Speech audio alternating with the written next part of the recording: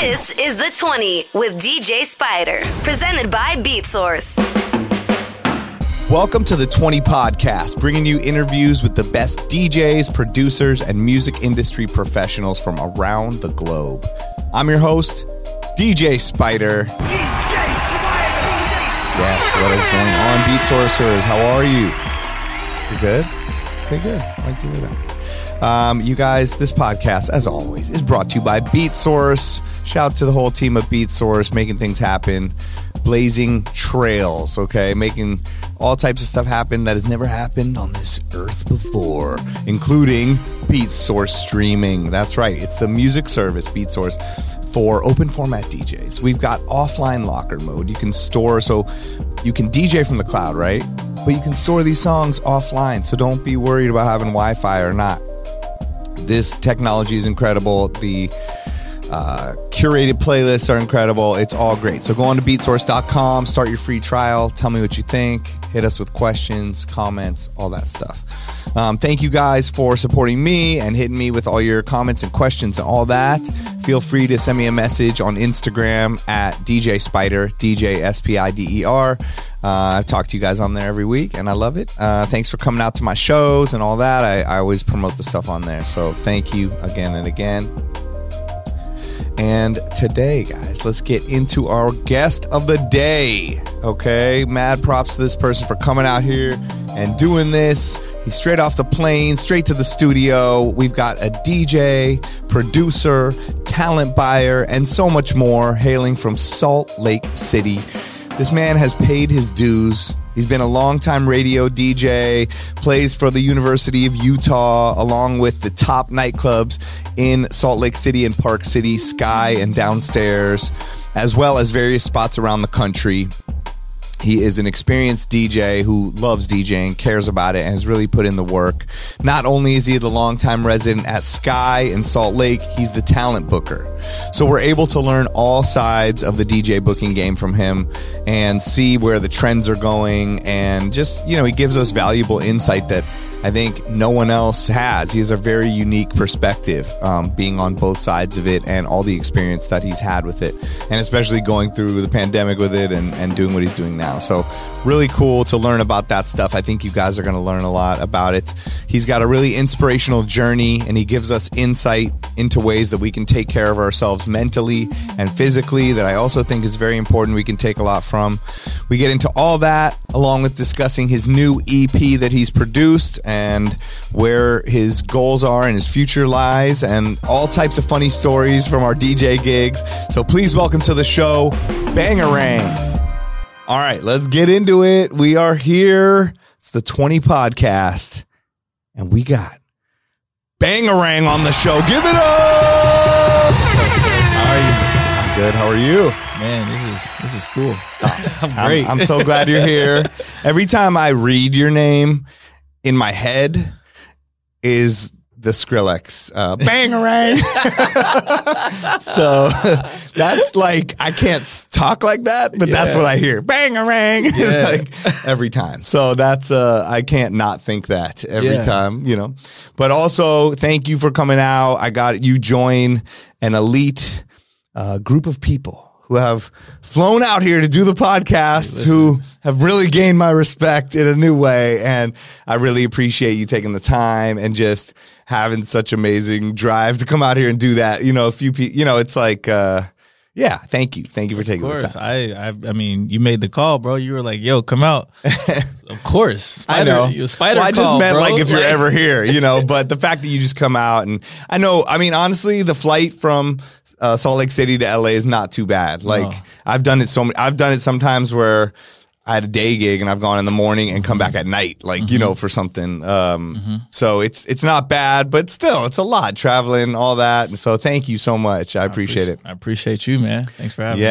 Yeah. Well, thanks for being here. I'm excited to, get to know you better, have the audience get to know you better. I think, you're such an interesting dude because you do so many things. You're a DJ, you're a dope DJ, you're about your business, you know what you're doing, and you're a producer as well, but you also know all the different sides of the business, from booking to all the stuff, production, like we were saying. So I'm excited to get into all that stuff. So, and thank you, for being here. So for the people that maybe don't know you or just want to get to know you better, I guess you want to tell us about yourself a little bit. Yeah, man. So I grew up in Missouri. I'm based out of Salt Lake, though. So I was born in Missouri, Kansas City. And I moved to St. Louis when I was 12. Got it. And then I've been in Utah since 2011, winter of 2011. Okay. I chased a girl out here, high school sweetheart. We broke up 2 weeks later. Oh, okay. But does your EP have anything to do with that? No, that's a later story. Okay. That's a later story. I did notice that the first thing on your music EP that you just put out that we'll discuss, it's really dope. You guys got to check it, but it's called The Breakup or something, right? Okay. Yeah, we'll get into that one later. That's a whew. All right. So from Missouri, from Kansas City, Missouri, the barbecue central. Yeah, best barbecue in the world. Oh wow. Okay, yeah. Big claim. Yeah, I've gone and got some. I mean, I used to DJ Harrah's Kansas City, like the casino, which is supposedly in Kansas City, Missouri. But once I tried to get anywhere, I realized I was 45 minutes to an hour from any real place on earth. And this was the time, like the Uber. This is how old I am, guys, but there was no Uber. Like I had to literally have the hotel call me a taxi and get into it and pay this person to drive me 45 minutes to, I forget what it was. I went to the most famous one. And I remember they wrapped it in paper, which a 45-minute drive back with meat wrapped in paper, it didn't travel too good, but it was so good. I'm in my room eating it and, incredible. But all right, so barbecue central. So you chased a girl out to Salt Lake City from Kansas City. Yeah, man. And just kind of like after we broke up, I had, I've always kind of been music like centric because when I was growing up, I lived in like the inner city and stuff. So like hip hop was like big. I'd always, and especially Missouri. Yeah. We literally got music from everywhere. Right. Like, especially Kansas City, the craziest thing, like the Bay Area influence. I was going to mention that. I was going to see if you were going to mention it, but yeah. Like the Bay Area influence in Kansas City is crazy. Like, it's insane. Like rest in peace, Mac Dre, but he passed away in Kansas City. Oh, I didn't know that. Yeah, a lot of people don't know that. But like we grew up listening to like Messy Marv, Mac Dre, E40, and this is like the 90s. That's insane. I know when I got, because, like I said, I was DJing there back in the day, kind of pre-TikTok, I don't even know if Twitter was around yet, maybe the beginning, but it was on some MySpace type update thing. And I have memories of that time, like when you would DJ in LA, San Francisco, San Jose, San Diego, Vegas, play Blow the Whistle. What's my favorite word? Everybody sings it. Yep. And I remember going to Chicago and playing it and thinking everyone's going to sing it. Silence, going to other cities. I'm like, oh, music has not traveled. People don't know the Bay Area stuff. And I'm so used to it being as part of my repertoire and loving it. And then I'm in Kansas City and I play like I'm in the building and I'm feeling myself or something. Oh my God, people go nuts. Crazy. And then I'm like, tell me when to go. And I'm playing like Bay Area songs. And it was almost like I was in the Bay Area. And I had to do research to find out that there's like this insane through line where it's the only other place in the country almost where it's like as big as the Bay Area. Yeah, it's like crazy out there. But, in the 2000s, all the Dipset stuff was going off. Like my brother and cousins were like big Dipset fans, you know, Jay-Z fans, like Memphis Bleak, all those guys. But then like you had a lot of music coming out of the South too. Like we literally got music from everywhere in Missouri, like all over. That's crazy. And then like moving to Utah, like you've been to Utah. Let's call it what it is. It's pretty white out there. Like it's yes, it is. It's gotten a lot better since I've been there. It'll be 13 years in January. But or is it 12? Okay. But I've 13 years because it's 2024. But being able to bring all that with me, there was like a small pocket of people who knew that music and liked that music. And that's kind of how like I even got into DJing just in college in a fraternity. And that's interesting. Yeah. Yeah. I mean, Salt Lake City also is somewhat close enough to Vegas in the Bay Area where it's that both those cities are the middle of the country thing. I think Salt Lake City is like a kind of it's become like a main city, right? Where definitely a lot of people come through, whether you're on a tour bus or whether you're flying through, it's like a kind of a hub, you know, and it's like you're so close to Denver and Aspen and that whole world of mountain life, you know, and then you're also so close to Vegas and everywhere, right? Yeah, and our airport just got rebuilt. I know. Brand new. What the hell? I feel bad for anybody that has to like walk. Any old person in that airport. Because I was so used to the old airport that I come in and I'm like, I think I've been walking for like an hour. Like the person was like, yo, I'm picking you up. And I'm like, I don't know what's happening. Like I went up Google Maps like in the airport because I'm like, this is crazy. Yeah. And I must have walked like a mile and a half to get from my gate to the outside. Yeah. And I'm like, and I saw like old people like falling down and dying. Like I was like, there was people like, you know, I'm like, they should have people movers or wheelchairs, or like people were like literally look like they're going to pass out and die. Like the older people from the flight. I'm like, how could they walk this far? Like whoever designed that airport definitely did not walk that section, you know what I mean? And see what it was really going to be like, or they need to install those things. But yes, the airport's nice, but it's way too spread out. It's very spread out. There's a joke that like, so Mormons immigrated from Missouri actually to Salt Lake City, and they were like chased out of Missouri. So like, there's a joke that like,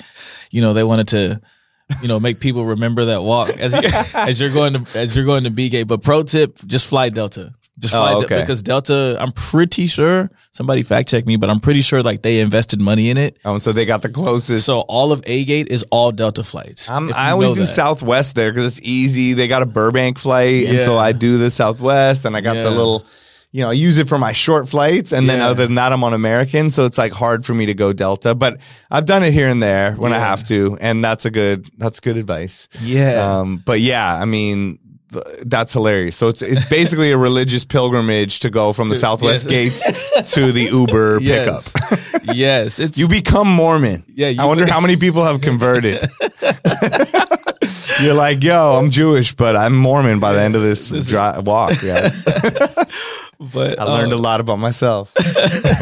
My man got baptized and everything. Yeah, it's like it's crazy. I got two wives. No, I don't know what Mormon is. No.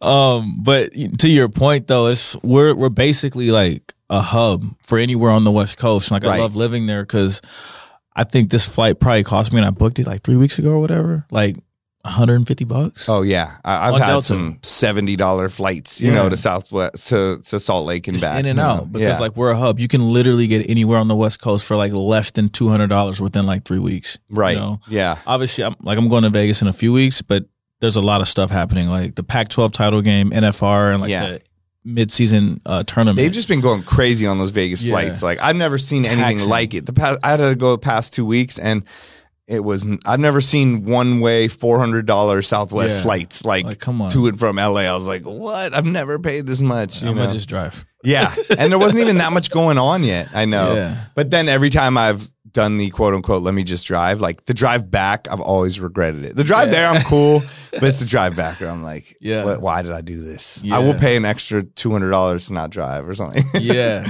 you can drive Salt Lake City to Vegas pretty easy, right? No. Or no? The drive to LA from Vegas is short. Is shorter. I won't do that drive because, like you said, I've done it on a bus, but I wasn't driving. I just looked out the window. Nah, it's 5 hours from Salt Lake to Vegas, but it's the drive back.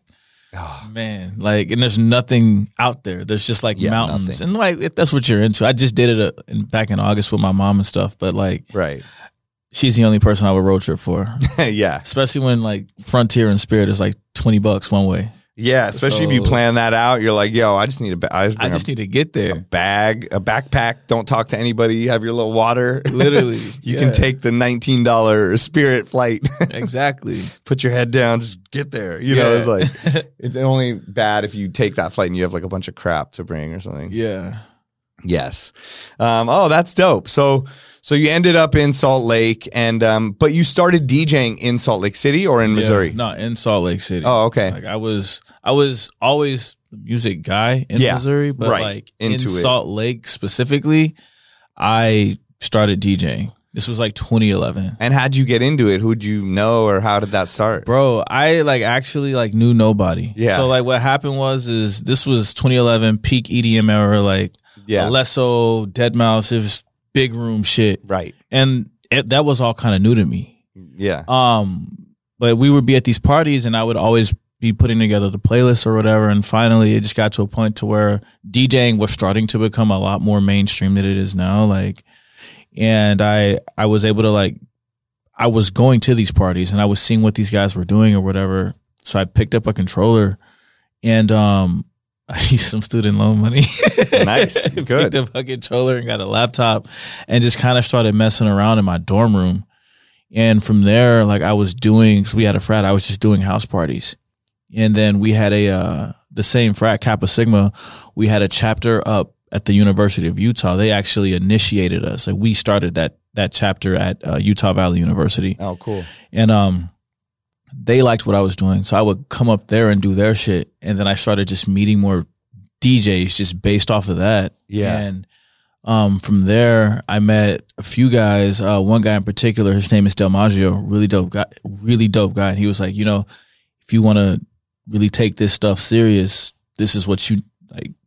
Here's what you should do if you're like serious about this. Mm-hmm. Referring to like learning technique or learning how to mix on vinyl at the time. This Serato Itch. Oh yeah, Serato Itch era. I remember that. Yeah, yeah. So I actually I bought an NS7 and then I ended up getting some turntables, but like they weren't Techniques. They were like these little plastic belt drive ones, and like I was kind of embarrassed. So I spray painted them in my dorm bathroom. I spray painted them black. I mean, you know, that's great. Yeah, and bought a little SL3, and I had this Behringer 4000 DDM 4000 or something like that. Yeah, with a SL3 box that I ended up getting around like 2011, and then just really started like DJing more and more and more. I went from doing these house parties to like connecting with people in student government.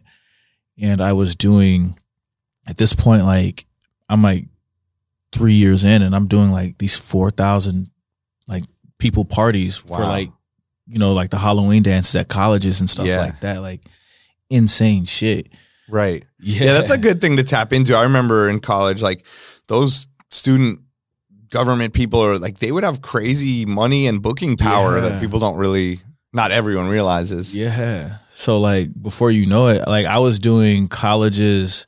I had my college I was doing. I had another college called Snow College, which is probably about 45 minutes, an hour, actually, hour and some change south. And then I was doing the University of Utah. I was also doing Weber State, which is about an hour north. So like I was just doing all these universities and stuff. Right. And it just kind of like, it really just snowballed me, but it prepared me for so much shit that I didn't even realize. Yeah. You know, which we'll like get into, but through all of that, I ended up meeting some radio people, and that just kind of like that really changed like, how I mixed, right, like completely, because, right. You know, mixing on radio is a. You mean seeing? Because then you ended up being on the radio from there. Mm-hmm. So what was that like? What were you doing? Like you were a mix show DJ or something? Yeah. So how that started is I started off doing at the time Eracalypse, which is like my brother. He's so dope. Right. There's been a lot of battles of the E-Rock name over time, right? You know, it's a funny story. Shout out to E-Rock that lives in Vegas now. Yeah. You know, DJ E-Rock. They went to the same high school. No way. Yeah. I can't remember. Because then, you know, there was an E-Rock New York, and then I knew just random dudes named Eric that called themselves E-Rock just in LA that weren't even a DJ. Yeah. It's like my phone had too many E-Rocks. E-Rock. You got to start putting states next to them. And then there's E-Rock. Oh, my God. Yeah. Yeah, they need states, you know. So. But Eracalypse, he was our program director at KUUU, U92. And I had actually got into radio, not even mixing.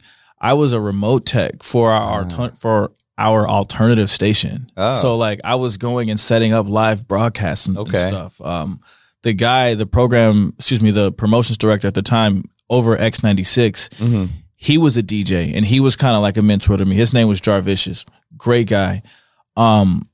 He kind of brought me on, and then I met Eracalypse because he was the program director, and I just went to him like, hey, I'm doing this over here, but like at the time we would have mixers at our live remotes for the hip hop station U92. Yeah. So I'm like, you know, if there's ever an opportunity to where, you know, one of your mixers can't make it, like, I'm around. I'm in the building. Yeah. You know, I'm like young. I'm just hungry. Like I'm trying to get in there. And one day he like called me and was like, yo, we need a mixer. And it was like $50-$60, bro, for like 2 hours. But Right. show up with your mixer and laptop and play clean music for 2 hours. Okay. Yeah. You know what I'm saying? I'm going to do that. Yeah. Especially like this is 2014, 2015. So like radio is still something. Not that radio is not anything now. But Yeah. this is. But everything's different. There was no, I mean, TikTok, so many things have taken over. Not, radio's still there, but so many other things for people to put their attention on now. Yeah. Yeah. So like radio was still like what it was. And I was a remote tech for I was a remote DJ for a really long time. And then like I had a really dope roommate. His name is JR. He's still in radio. In fact, this man is so cool. He's done radio in like 3 or 4 different countries. Like, oh my no joke. God. Yeah. So we met in Salt Lake City, but he started doing radio in like Virginia, like in high school, because he's from Virginia. Yeah. So then he moved to he did radio in North Carolina. Then he did radio in Illinois, and then he did radio in Salt Lake City, and that's how we met. Oh, but then okay. he left Salt Lake to do radio in Malaysia. Does he speak other languages? Nah, he doesn't. Damn. He doesn't. But now he's doing radio in Saudi Arabia and killing it. In English? Or what is he? Yeah. He just DJing? Or No, like he's doing like legit radio. Oh, wow. Yeah. So he was our night guy at the time. And he's DJing for Ronaldo out there. I know. I'm like, yo, Jay, let me get a jersey or something. Let me get a drop. But he was our night guy and music director. And that's crazy. Yeah, bro. And like I'll never forget this story because it sticks out to me. So we had I was at the University of Utah. We had a dance that night. It was Crimson Nights. It was the first night. And they called me. They're like, hey, so-and-so can't do their mix on the radio this weekend. Can you record a mix? And I'm like setting up this event. I'm like, yeah, fuck yeah. Yeah. Yeah, I could do it. So at that time, I recorded like this 30-minute mix or what? Yeah, it was like a 30-minute mix. Was it 225? Whatever. I recorded this mix as I'm like setting up, or after we had finished setting up, like sound checking or whatever. I sent it to him, and then like you recorded it at the remote thing before it started. Yeah, like I recorded this at the event before it started. How, like inside Serato or something? Yeah, yeah. Oh my God, that's because amazing. with the SL box, Right. you could like record, like you had to plug in the like RCA out into like some weird shit. I'm so glad we don't have to do that anymore. Oh my God, I know. But yeah, and then from that point on, like I took over. I had a weekly mix show on Thursdays and Fridays at nights. Wow, so that led right to that. That led like right to that. All while like I was kind of like breaking into like the club scene a little bit. Yeah. And like the club and bar scene. I used to DJ at this bar called Donkey Tails. Oh my which God. was like, listen, bro. Like I have a lot of visions right when you said those words, like of what that could be. it's a lot of things. Donkey but Tails. yeah, that was my Saturday residency, and then Friday I had a residency. What was the story behind that name? Bro, just local owners, man, and like they were just really cool people, and Right. like Does it mean anything, a donkey tail? Nah, it's crazy, and it's like a Mexican restaurant. Okay. Like the name of the Mexican. The name I of mean, the that could be Mexican like a restaurant. wrestling move, or like I don't know what that is. That could be. It could be like anything. I mean, a DJ move. I don't know. I'm gonna hit him with the donkey tail right now. Stupid. Okay, that's But crazy. like the name of the restaurant was Guadalajara. No, I shit you not, and it's still and there. so Donkey Tails was the bar. Yeah, it was attached to it. and Yeah. Guadalajara. Yes, yes. I Were swear. the owners like Latin? Like was it like white people? Yeah, And so they went, Yeah. it's the honky thing with the Yeah. Guadalajara. Oh my God. yeah. It was crazy, but That's in Utah right there. Utah, baby. But That's amazing. that was my Saturday night. But I can't remember. So how I was doing all this frat stuff, right? Yeah. This frat hired me to do their Halloween party on a Thursday at like this old venue called In the Venue. And it used to be like basically just like a giant warehouse or whatever. And I DJ there, crush it. The club owner's there. He's like, yo, we want you to come play on our Fridays. Come to find out, it was an 18 plus like LGBTQ night. Oh, okay. So like, and the thing about like the gay crowd or the LGBTQ crowd is they will tell you what they like, what they don't like. Right. Like, with a quickness. Okay. And it was really, that was so much fun because on like Fridays I'm playing like high energy EDM and like I'm talking like at this point, it's like 2013, 2014. I'm playing big room, just for like 5 hours. Oh my Getting God. paid like $200 to DJ from 9 to 2. Wow. Like, but whatever, it's an opportunity. You know what I'm saying? I mean, like, dude, honestly, this story so far is the definition of paying your dues. You know what I mean? And showing up and being there and having these experiences and leading. You know, it's just for everyone that just thinks, oh, well, I want to DJ and then they become a DJ. It's like there's so many elements to what you've done. Yeah, levels, exactly. And all of it goes into your knowledge and your experience and who you are and how all the things you're doing now you would never be able to do without any of that knowledge, you know? Bro, no, not at all. Like, that was the first place I was forced to learn CDJs. Right. Because they were like, all right, this is what we have in house. Yeah. And I was bringing my turntables, but I have these plastic ass turntables that like, and at the time, Damn, you like, still have the plastic turntables? yeah, I still have them. I mean, listen, if it ain't broke, don't fix it. Like, just spray paint it. just spray paint Just spray paint it. No one will know. They're not gonna know. No one will know. But like, this was my first real experience with like bass.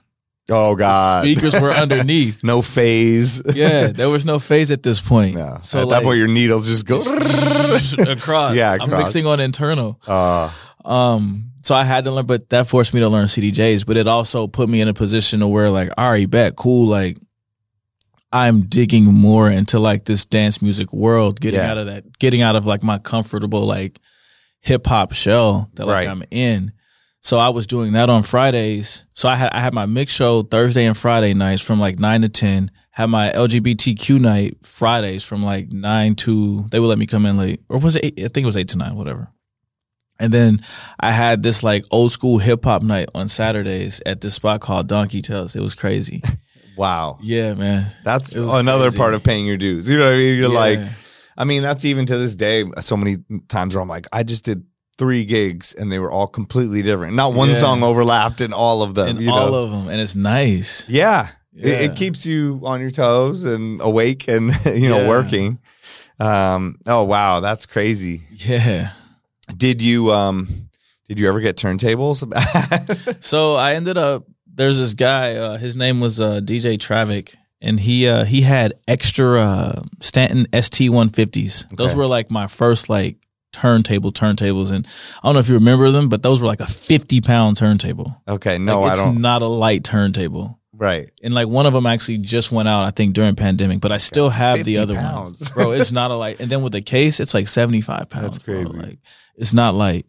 So I ended up getting those, and he sold them to me for cheap, like $400 for the pair. Oh, nice. Like those were like my first direct drive turntables. And then after my other one went out, I bought a Pioneer, but I still use my ST-150 that works. Cause once again, if it ain't broken, don't fix it. Was your name Bangarang at the time? Yeah, it's always been Bangarang. So, when did that? So you started out with that name. Mm-hmm. Where did it come from? So Hook, it's my favorite movie. Oh, okay. Yeah. Okay. Yeah. Oh, that's cool. There's a scene in it where like Robin Williams is like, he goes back to Never Neverland and like he's about to fight not fight, but like he and Rufy are about to have like words or whatever. And the kids are like, be Bangarang, Peter, be Bangarang. And to me, I kind of took that as like always be young and like have energy and like be fun. Oh, I love like that. Summon like that inner, like, like that inner child type shit. Yeah, that's so cool. So like that's kind of like that's where that came from. I love that. It's a good, thank you. Good meaning to the name. I didn't even realize that. Like I said, the Skrillex thing's always popping out of my head, but I'm like, I know he didn't name himself after that. Man, you know what's crazy? And that came out later. The same time. I started DJing at the same time. Right, because that's one of his first songs, right? Yeah, and that's probably 2011. Yeah. Okay. Yeah. Oh man. Crazy. Fucking crazy. Good timing. Yeah. All right. I didn't want to throw you off course. So good. So you were on the radio twice a week. You're doing the clubs. You got the 3 residencies: old school hip hop, EDM, the other one, and where I guess where did things go from there? Man, so like I eventually like the LGBTQ night kind of like fizzled out. You know, like people just weren't coming. Yeah. And nothing lasts forever. Yeah. So like that ended up dying. And then I was, man, what happened? And then I think for a long time, I just didn't have a Friday. I I was just taking like random miscellaneous gigs like throughout the city. Yeah. Kind of like getting my name out there. But like through this, I actually ended up getting on the radio like not like full time. I'm still doing the remotes, but now like my mix show kind of expanded from like, because one of the other DJs didn't want to do it.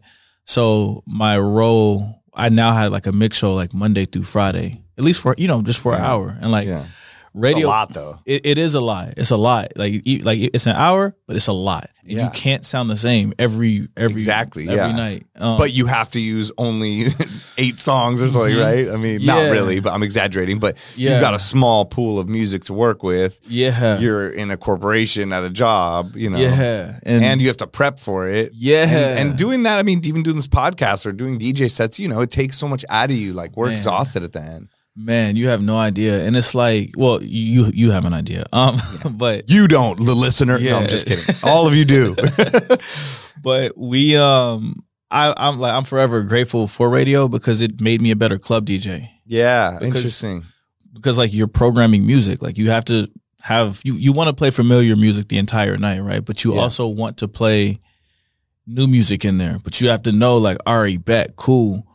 I'm going to play the new Travis Scott, but I'm also going to follow it up with some shit that I know people know. Because the cool kids are going to know the new Travis Scott or going to know the new Doja or whoever the fuck. Right. But like, you know what I'm saying? Janice, who's celebrating her birthday over here at this table, isn't going to know that. She wants to hear Rihanna. Exactly. So it's like radio really like helped me like mature as a DJ. And I think really kind of like propelled me versus like some of my other like counterparts who were like my age. And you know what I'm saying? Like not trying to like shit talk those guys or anything. Yeah. But it gave me like an advantage over everyone else. I ended up like so I was doing radio and I just stopped doing radio last year actually. Oh, okay. So you're doing it through the pandemic and stuff too. Yeah, so crazy shit, man. Like on the radio stuff, I ended up becoming a night jock. So I was talking on the radio 6 nights a week and it got to a point to where I was doing middays and doing mix show. Wow. Like what station? KUUU, U92, 92.5. Well, they're Utah's beat now or the rhythm. I don't know what they're doing. Right. Once I left. Yes. You're like, I'm not turning that station on anymore. Yeah. XM. Got it. Yeah. But I ended up, as all this is happening, I ended up, Sky got built. And I believe Sky opened up in 2015, 2016. I should know these things. Maybe it was 2014. I should really know these things. That's a while ago though. Yeah. And they were kind of doing whatever. And then Saturday nights it was like, all right, it's gonna be our open format night. And I waited and waited and waited. And then finally I had an opportunity through the Sky. His name is Ian Hiscock, and he's still with us, but he works for a partner company called V2 Presents, and they bring all our big EDM acts, all of them. Got it. Like they do this big music festival, DOS Energy, which is like our big, it's huge, massive. But at the time, he was like their booker. Okay, so it was like, yo, and like we had known each other through mutuals. So he was like, yo, we're looking for like a DJ to come in here and like warm up. So my very first set was actually November, like 7 years ago. Oh, crazy! Like, and I opened up for her name is DJ Lux, and I started there, and I was opening like once a month, maybe once every other month, and then it kind of led into like twice a month. You know what I'm saying? We went like once a month to like twice a month, and then like 3 times, and then it's like, just plan on being here every Saturday.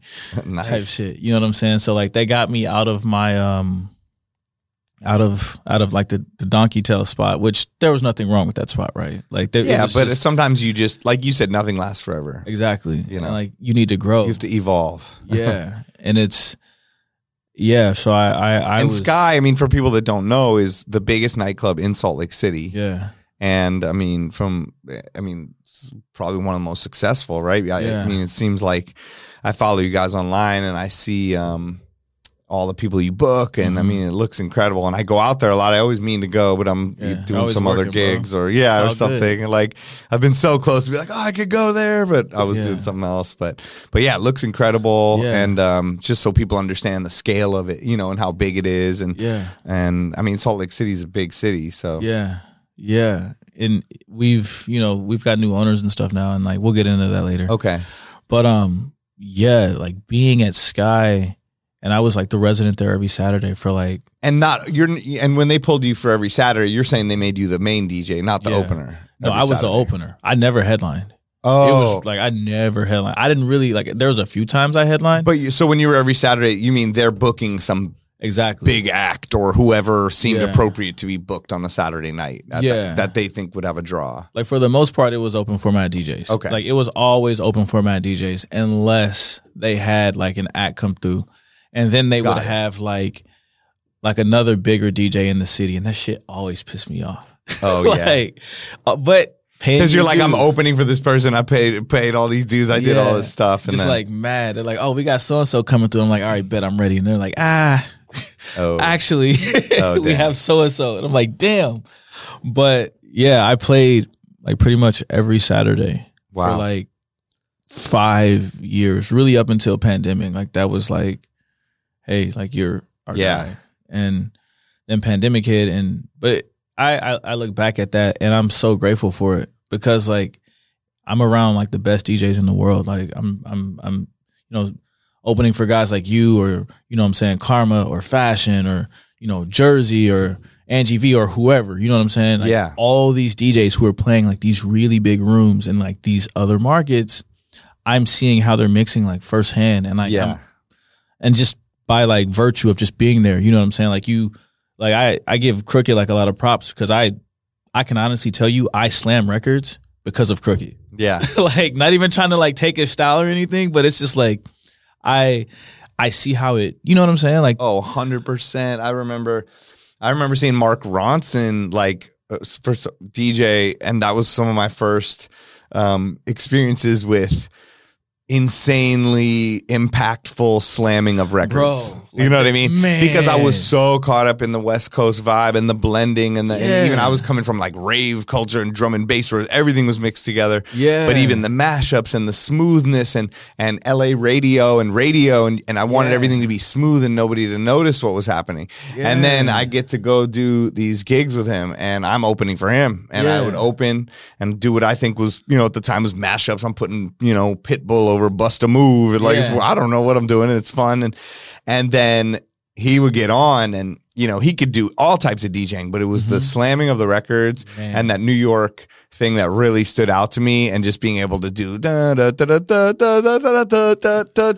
something else, and everyone go, oh my God. And it was just like lose their mind. And I know like, and Crooked is another person that I've seen do that insanely successfully, and you know, just has that New York through his blood. As long as he lives in Vegas, you know, he's still a New York DJ. To me, his style, and you know, Mark Ronson, and just, you know, it's an East Coast thing, and some people are better at it and some than others, but it can have this insanely impactful thing. And that was when I started incorporating to my set and go, oh, okay, I could do my style, do a couple of those drops, do other, and then it just makes you better, you know, and smarter, and you have new techniques to DJ with, you know, and that's the fun thing of listening to other DJs. You know what I mean? Even if you take one thing from them, whether it's just one song or one style of mixing that then you can incorporate your own, it's like, it's huge. Like we're constantly always growing as DJs, and there's never an end. It's like an infinite learning process. So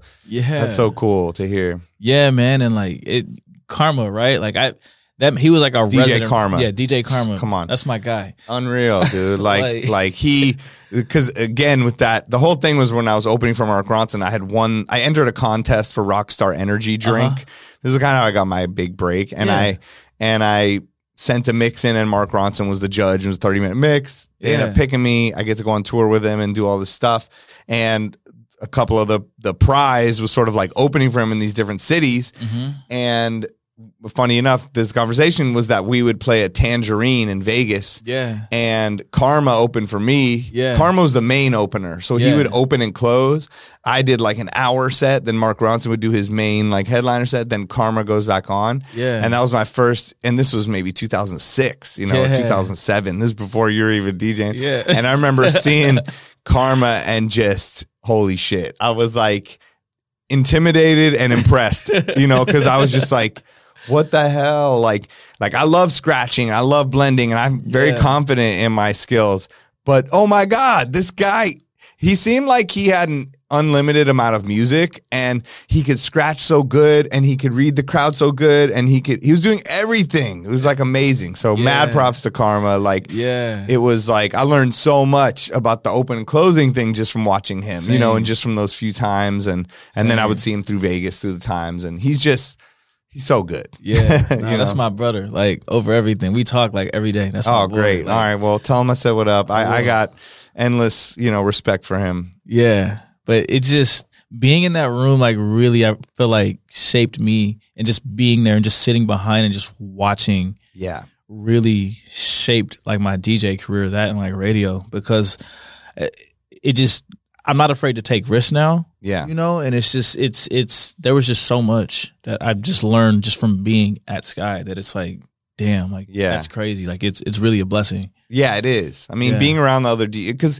and that's the other thing. Everyone's like, oh, as the opener, you sit and listen to the headliner, you learn a lot. And like, I'm saying I was the headliner, and I would learn so much from the openers a lot. I remember being in Miami and hearing Conflict and being like, he opened for me, and I'm like, this guy's insane. And then I play, and then he gets back on, and just like, then his second set was insane. And like, I learned so much from it. Yeah. And I was just, you know, it's just like we can all learn from each other no matter what. Absolutely. You know, so that's why it's fun seeing everyone from Tiesto Cascade to someone I've never heard of that just started, and I could take just as much, probably more a lot of times, from the openers, you know, because they have nothing propelling them like the name of the, you know, the big famous person. You know, they're just relying purely on their skills and killing it with the crowd. So it's fun. I love hearing other DJs, you know, and like being in Vegas late night and just hearing stuff like, damn, I don't even know who this is, and they're killing it. Yeah. So that's a good point. That's a cool thing. Yeah, man. So the pandemic, basically you did your residency up till the pandemic at Sky. Obviously the pandemic was an insanely hard time for all of us, an insanely, you know, a time that changed the course of a lot of people's lives, taught us to understand that, money wasn't going to come in infinitely, and that gigs could disappear in a millisecond, and our whole life could stop. Right? So, like, what are some of the things that you took from that, or what happened when it stopped? Like, because you weren't doing the bookings at Sky at that time, right? I was not. And now you're in the position where that's what you're doing. And I know even that has been an evolution, right? And what you said with the new owners. Yeah. So, what happened? Like, everything stops, and then what'd you end up doing during the pandemic? So, literally 2018 or so, I bought Ableton, like the intro version. And I kind of started like messing around with it, because I'm like, all right, I want to get into producing. I want to make my own mashups, or, you know, I want to be able to sound different, right? Like, do my own thing. Yeah. Also, those edits you made for that Alma piano party were dope. I listened to them on your Instagram. Thank you. And that party looked cool. Yeah, we'll get to that too. Yeah. What's the other June? DJ June. He's dope. I actually, you know, no offense, June, I hadn't heard of him before till maybe a couple months ago. I saw someone post Amy Robbins posted on her story, and he was doing, what was it, Utah Jazz? He's a DJ for the Jazz. But like, he's so different, man. And I loved it. It was crazy. Just from her little clips, he's playing like music that makes you feel something. Like, he was playing like Afro beats, but like a trumpet solo, like something that I think most DJs would be afraid to play. You have to have confidence. Just from my little clip, I'm like, this dude has confidence to be in the middle of this arena and playing stuff that people don't really know. Yeah. But if you do listen to it, it made you feel good, and it was really good music, and it was perfect for the place and time, but it was very different from any sports DJ I've ever heard. So I started following him immediately, and then I saw you post, and I'm like, oh, I gotta meet this person. You know? Yeah, he's cool. Next time you're in Salt Lake, Yeah, I'll I'd love to. like, we all link up. But June is very much like, we'll talk about the piano thing. Yeah. So like, sorry. No. So bro. you got. I didn't mean to throw you off. 2018, you got Ableton. Oh, okay. So yeah, 2018, I got Ableton, and I was just kind of messing around making edits or whatever. And then pandemic hit, obviously, and then I was just inside, like we all were. Yes. But I said I made a goal to just like, I'm going to learn Ableton, like, Nice. and I'm still learning it to this day, right? Yeah. Like it's a never end. I feel like I've Never never ending. scratched the surface. Yeah. But it's like, I made it a goal to like, I'm going to learn Ableton. I'm going to become like, this is going to be something that even if I don't become like an established producer or something like that, like I want to at least be fluent in it. I want to know how the ins and outs of it and like work it. So like that was pretty much what I did. Like I tried the streaming thing, didn't really stream too much. Mm-hmm. You know, like my focus was, because I was also still doing radio. Yeah. So some DJs had jobs still like that, at least, you know. So and it was cool because like I would literally go in, record my show, and leave. So like it wasn't like anything crazy, right? But really, all I did during pandemic was Ableton.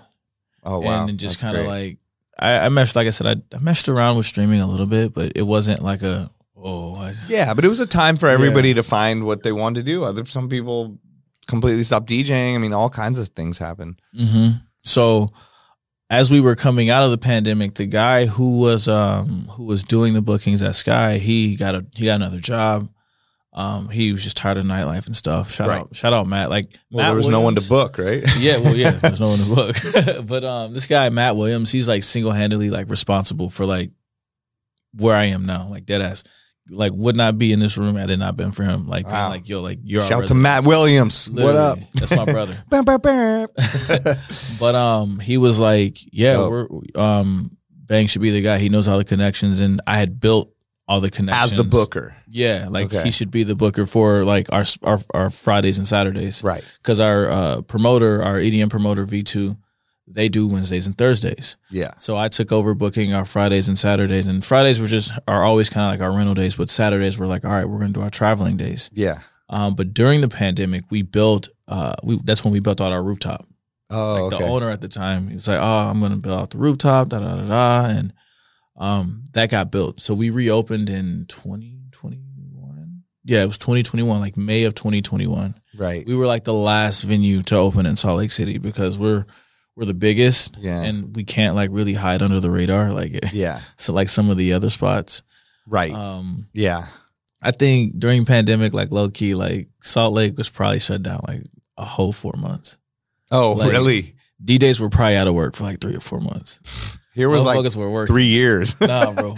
I feel like the first thing I went back was like the Super Bowl or something. It was like years later. Like, it was hard here. You know, I'm sure you could go downtown to some weird shady after hours, but like besides that, there was nothing going on because all the spotlights on here, you know, here and places like New York and whatever. So, but Utah's also a red state too. So it true. was very much it's not we don't believe real. this shit. We don't believe it. Like one club owner actually sued the health department because they were trying to keep him shut down, and he was like, "I'll shut down, but like, are y'all gonna like pay my bills?" type shit. You know what I'm saying? Like, there's no aid for these businesses. I know. But no. So I took over booking in 2021, and then May of 2022 was when the new ownership came in. Okay. And, I'd been there.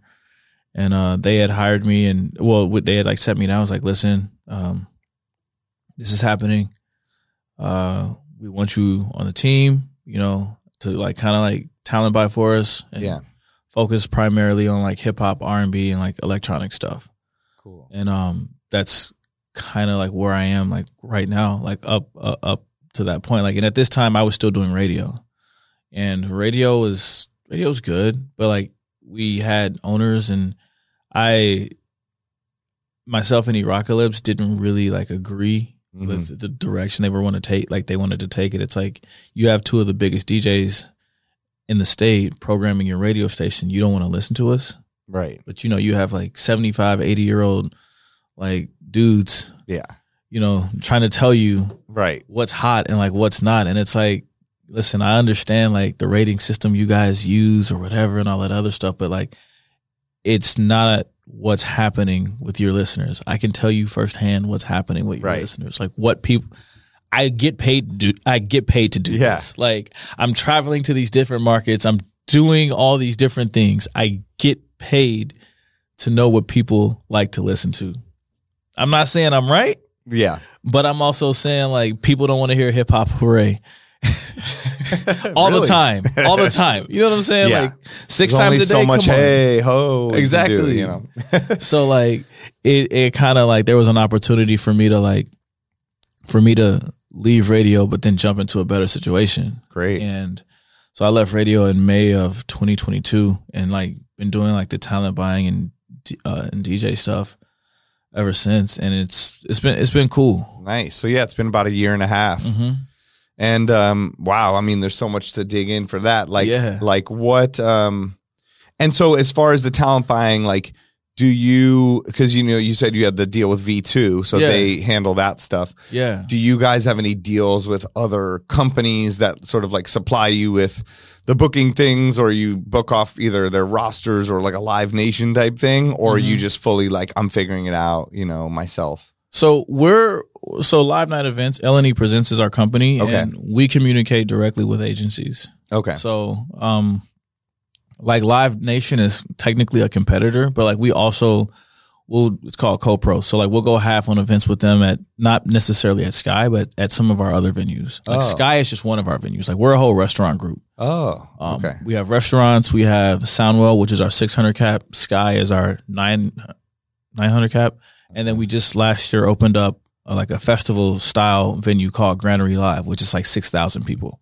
Whoa, outside? Yeah, outside. So we kicked off Don Tolliver's tour this year.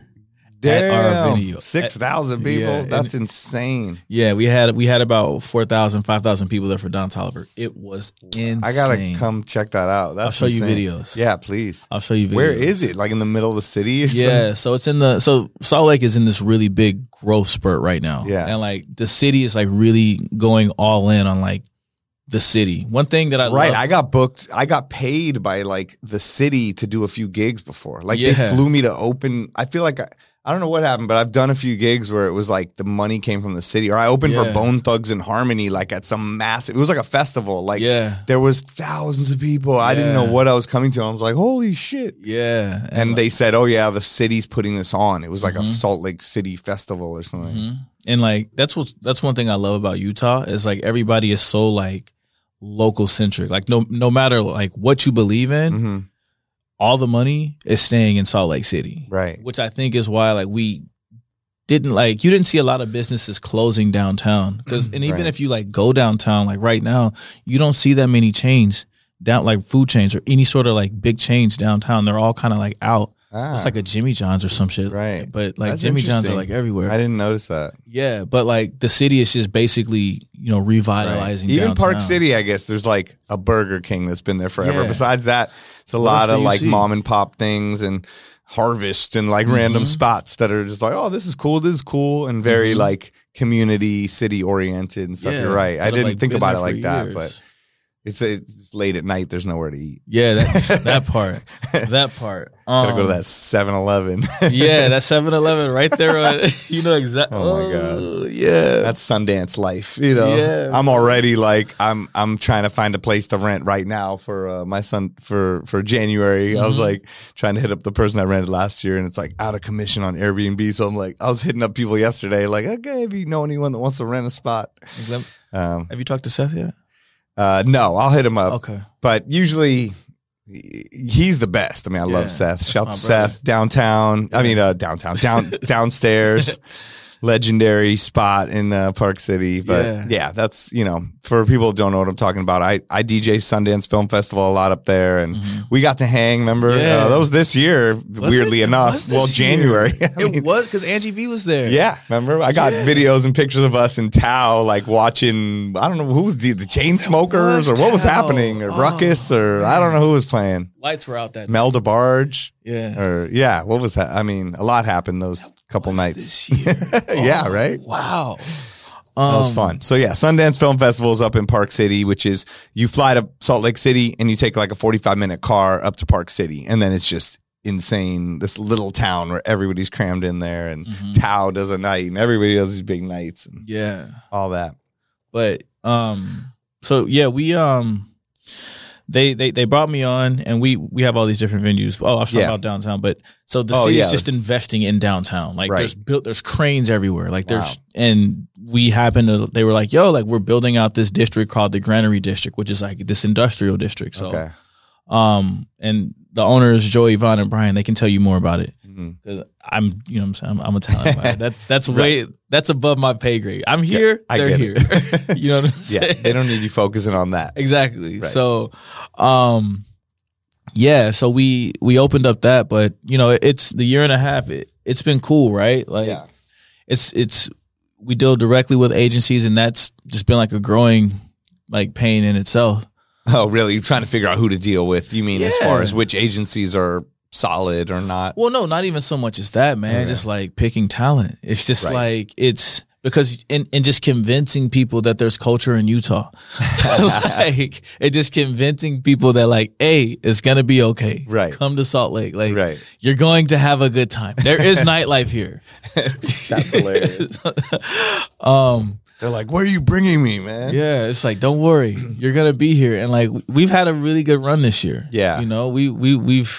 We've had The Game, we've had Brent Fayez, we've had Neo, we've had we've had Juicy J. That was one of my favorite ones. Really? Yeah, because he did all the hits. Yeah. And like he drove from Vegas. I guess he doesn't fly. So he drove all the way from Vegas. So he did Dre's earlier that day and then drove to Salt Lake. And shit was crazy. Wow. Yeah, and did the show and then like left right after.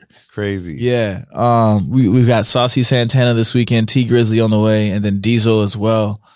Diesel Shaq? Like Shaq, yeah. Do you have to get a special booth for that? Literally. Like how you have to get two tables on top of each other? Like what's the rider for Shaq? For real. So what's funny is our booth is already up on stage decking. And I think what we'll have to do is it's on stage decking, but then like the step to like see it is on a lower stage deck. So I think I'm just gonna have to DJ on a step stool that night. Yeah, a ladder or a ladder, a fireman for real. You should get a fire truck. It raises you up. A scissor lift. That's great. But it's been like a growing pain, just trying to get to know people and hey, like. This is happening here in Utah, or like, how can we make this happen? And the biggest thing about Utah is people are late ticket buyers. People are late ticket buyers, especially for hip hop and R&B. And the reason why, is because in the past, these tours announce and they pull them down because of low ticket sales. Oh, but people don't buy tickets because these shows always go away. They wait to the last minute. Like there was one show, I think we walked up like 250, 300 tickets. Wow. Just like walked up like, oh, it's happening. We're going to go. Wow, that's crazy. I mean, that's hard because of course the agents and all the people on the back end, they know what things are supposed to look like and patterns that are leading to shows that will not do good. And that's what it looks like. But if you know your own market and what it can be like, then you're like, I promise it'll be okay. But it's a risk on their part. Yeah, big risk, but it's been paying off, and like agents are starting to see it, and like people are enjoying it, and we have a really good team, man. Like from like our talent buying team all the way down to like our management, our venue team, our security team, like everybody is like on the same page. Like we have some of the best sound and lighting people in the city, bro, and like we have these two young guys like Johnny and Ben. Like these guys are. Like it's so funny because like I'll be DJing and then I'm looking up and I'm seeing them having just as much fun as I am because DJing is 50% of the night. The other 50% is like the lighting and the video.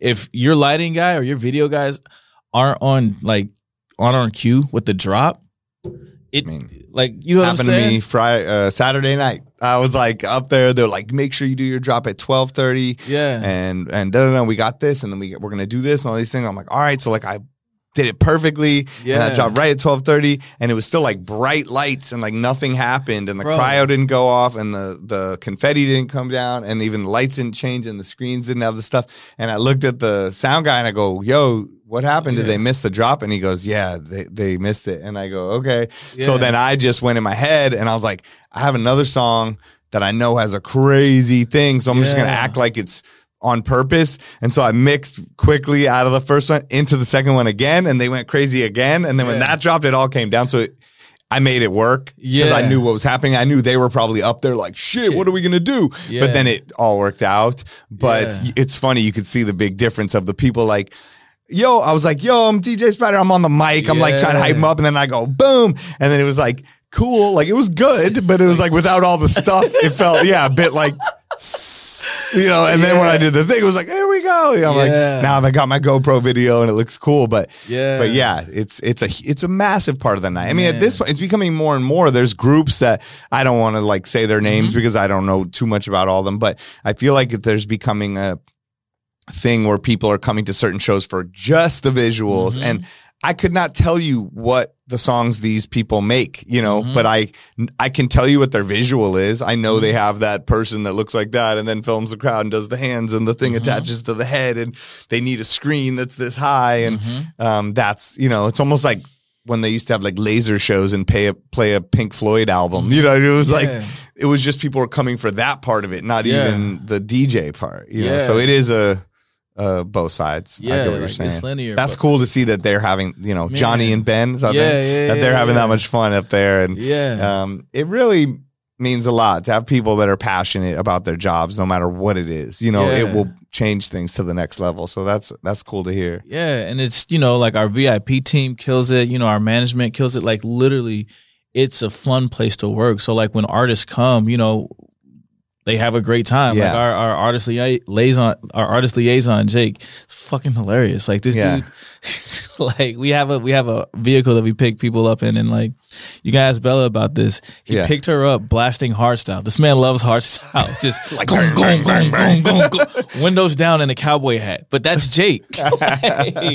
like we're definitely more of like a family over there. Yeah. And it just makes it like, you know, artists and like the bigger artists, like they see that when they come through. You know, they're like, oh shit, like there's something here in Salt Lake. So it's been a growing pain for sure, but it's also like worth it. Yeah. Very cool. And what is it like being you're somebody that I feel like is a man of the people, you know, like, or you're homies with everybody, you know, you know, everybody in the DJ world. You're a dope DJ yourself. I feel like everybody in our kind of circle, like knows and respects each other. But not everybody is in charge of doing the booking of a club, and also homies with all the people. So like, what's that like? Like, is it hard to be on that side of things, and to think objectively and to also tell people the truth of that you can't book them, or that you can, or that they're not getting booked back, or I don't know. What are some of the obstacles you've run into on that front? You know, it's really tough. Yeah, it's really tough. Sure. Like even like, cause I help book like another spot in like Boise, right? And I've had to like fire homies. Yeah, you know what I'm saying? Like, right. I'm definitely like I'm a 2-strike person. Okay, first strike. You know what I'm saying? Like first strike. All right, bet. What happened? Right. You know what I'm saying? Get all the details. Yeah. You were too fucked up. Don't get fucked up again. Yeah. What are you doing? Like, don't get fucked up again. Right. You know. But even like for example, like with Sky, right? Like people are. It's very. The unfortunate thing that I'm learning just seeing about nightlife is like people, I feel like, don't really care too much about who's DJing. Right. Like they care, but like unless you're an artist, you know, unless you're like Tiesto, you know what I'm saying? Like it's very rare. No one's coming to see Bangarang. Like people might, you know what I'm saying? I know what you mean. You know, like it's like. Yeah. A lot of times our DJ, it's more of I guess more of our purpose is to be able to be super professional, keep the club going, keep everything, and just be able to handle any situation that happens, keep people there, keep people spending, and work with the other artists that are there. You know, there's a lot of things that go into it of why someone would be a professional in that thing. And it's not always necessarily, oh, they made that dope edit or they did that cool mix together or whatever. Yeah. So it's like, and not that you shouldn't do that. It all goes part of it, but like keep doing that shit. Keep doing it, please. And we're adding to the culture, and being a dope DJ means a lot, and that will get you somewhere.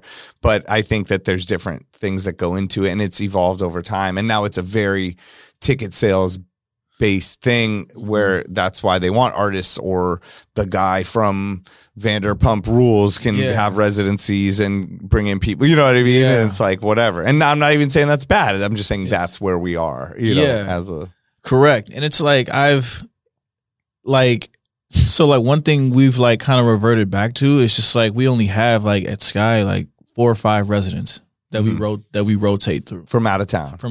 Shit, maybe 3 or 4 from out of town. Okay. But like the rest are like locals. Right. And it's like the reason why we do that is because like these are people who've been playing the room for a long time. Mm-hmm. So like they know the room. Like they know it. So like I'm just honest with people. It's like, yo, like every year I create a list of DJs of who I want, and then I send it to the ownership group. I'm like, yo, this person's doing this person's doing this person's doing this. Right. They'd be cool. You know what I'm saying? Yeah. And then the ownership would be like, okay, cool.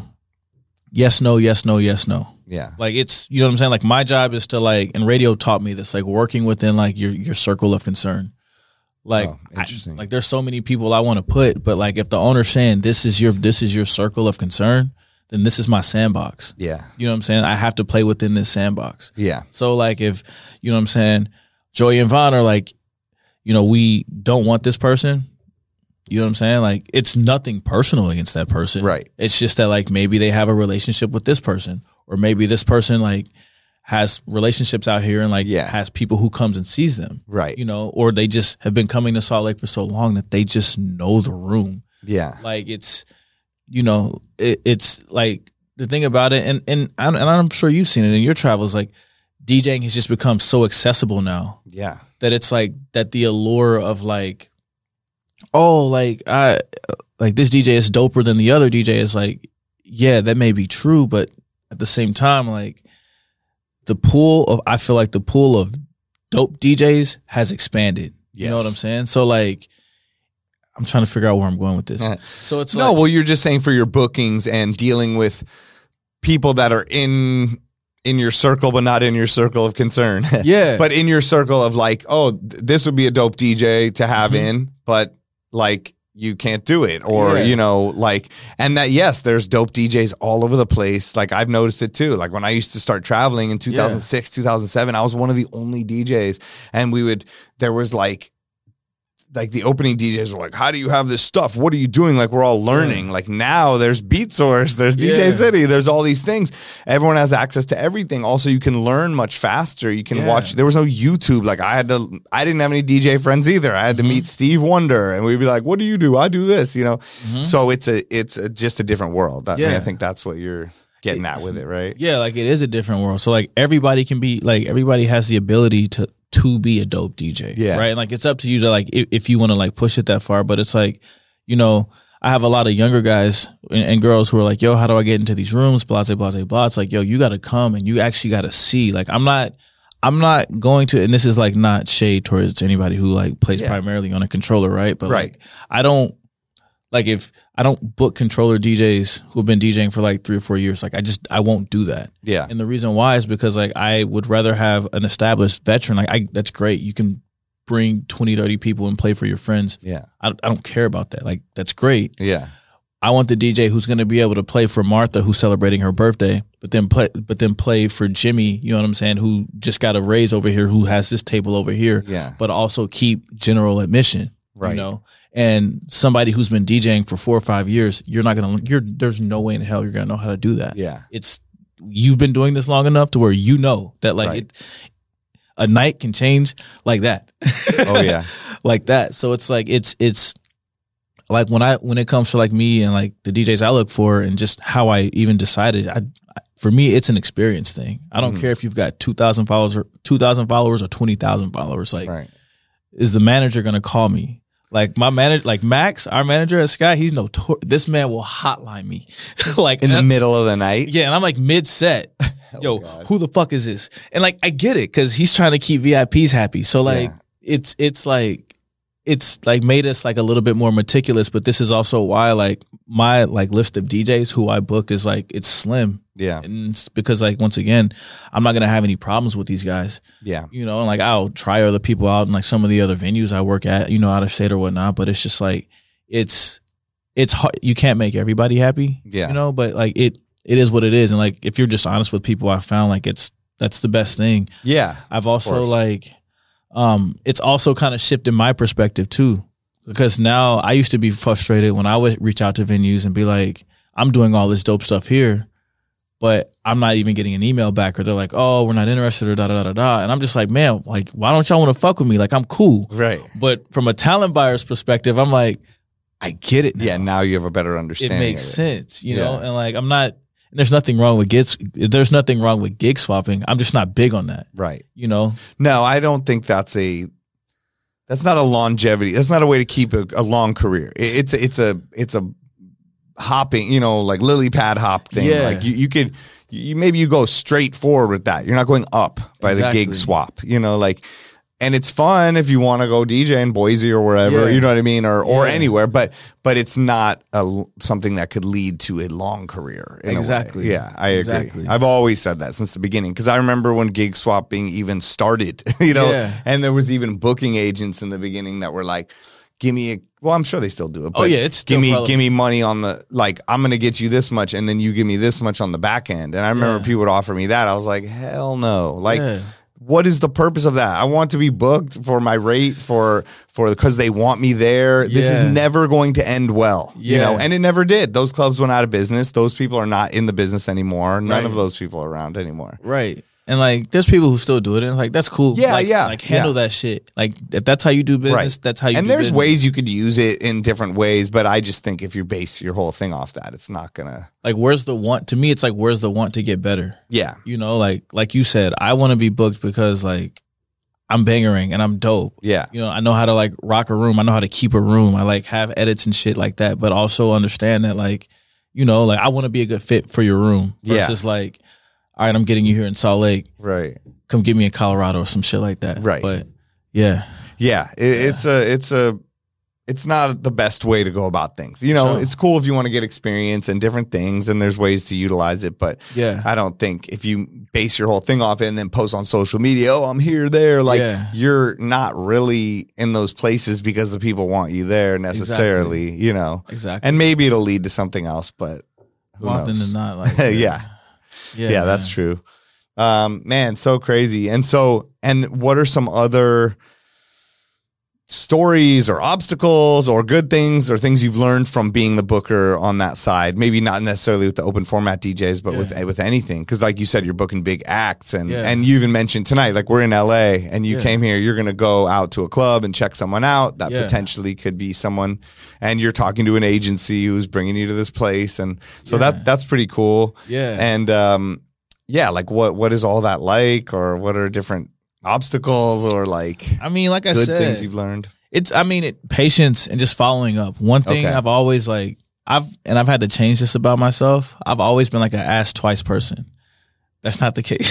Sometimes you got to ask 3, 4, 5, 10 you know what I'm saying? Like, I know it's so hard. Me too. Like sometimes if I don't get it 1 time or 2 times, I'm like, I'm done, you know, but you do have to just keep going, and people forget. And even with me, like, I'll be like, oh my God, I forgot to, you know, like, you don't know. We all have so many things going on in our life. And I think when you're the DJ, you're the main character of your own movie, but you're not the main character of anybody else's movie. So just realize that these people are their own main character, and they got all the other side characters and people yelling at them. Yeah. You're on the outside, you know what I mean? And maybe in your world, you're the biggest and your mom thinks you're really cool. Yeah. But like, besides that, like, you have to keep pushing, you know. Even the biggest people, they're going to forget songs they put out, or, you know, famous people and stuff like that, you know. And like, to go back to what you're saying with the bookings where someone didn't like someone or did like someone, I talk to DJs all the time, like, why do you think I'm not getting booked there again, you know? And I'm like, I don't think you should take it so personally. It could be and an endless list of things of why you're not booked there, and it could have nothing to do with your DJ set or who you are. You know, you're taking it so personal. You know, so there's a lot of other factors that you have no idea what's going on, and that's why I've had to learn that too over time. But you just to really try not to take it personal. You know, it's hard, but yeah, that's like a big thing within it, right? Yeah, man, that's been a big thing, and it's also just cool to learn another like tool in this industry. Like George Clooney had this quote, and he was like, I can't remember exactly what he said, but like, you should know everything in your specific industry. You know what I'm saying? Like I know DJing, I know radio, like I'm learning production, and now I'm learning talent buying. Like I want to I want to learn as much as I can about this industry as possible. Right. I'm 32. I'll be 33 in January. And it's like, all right, bet.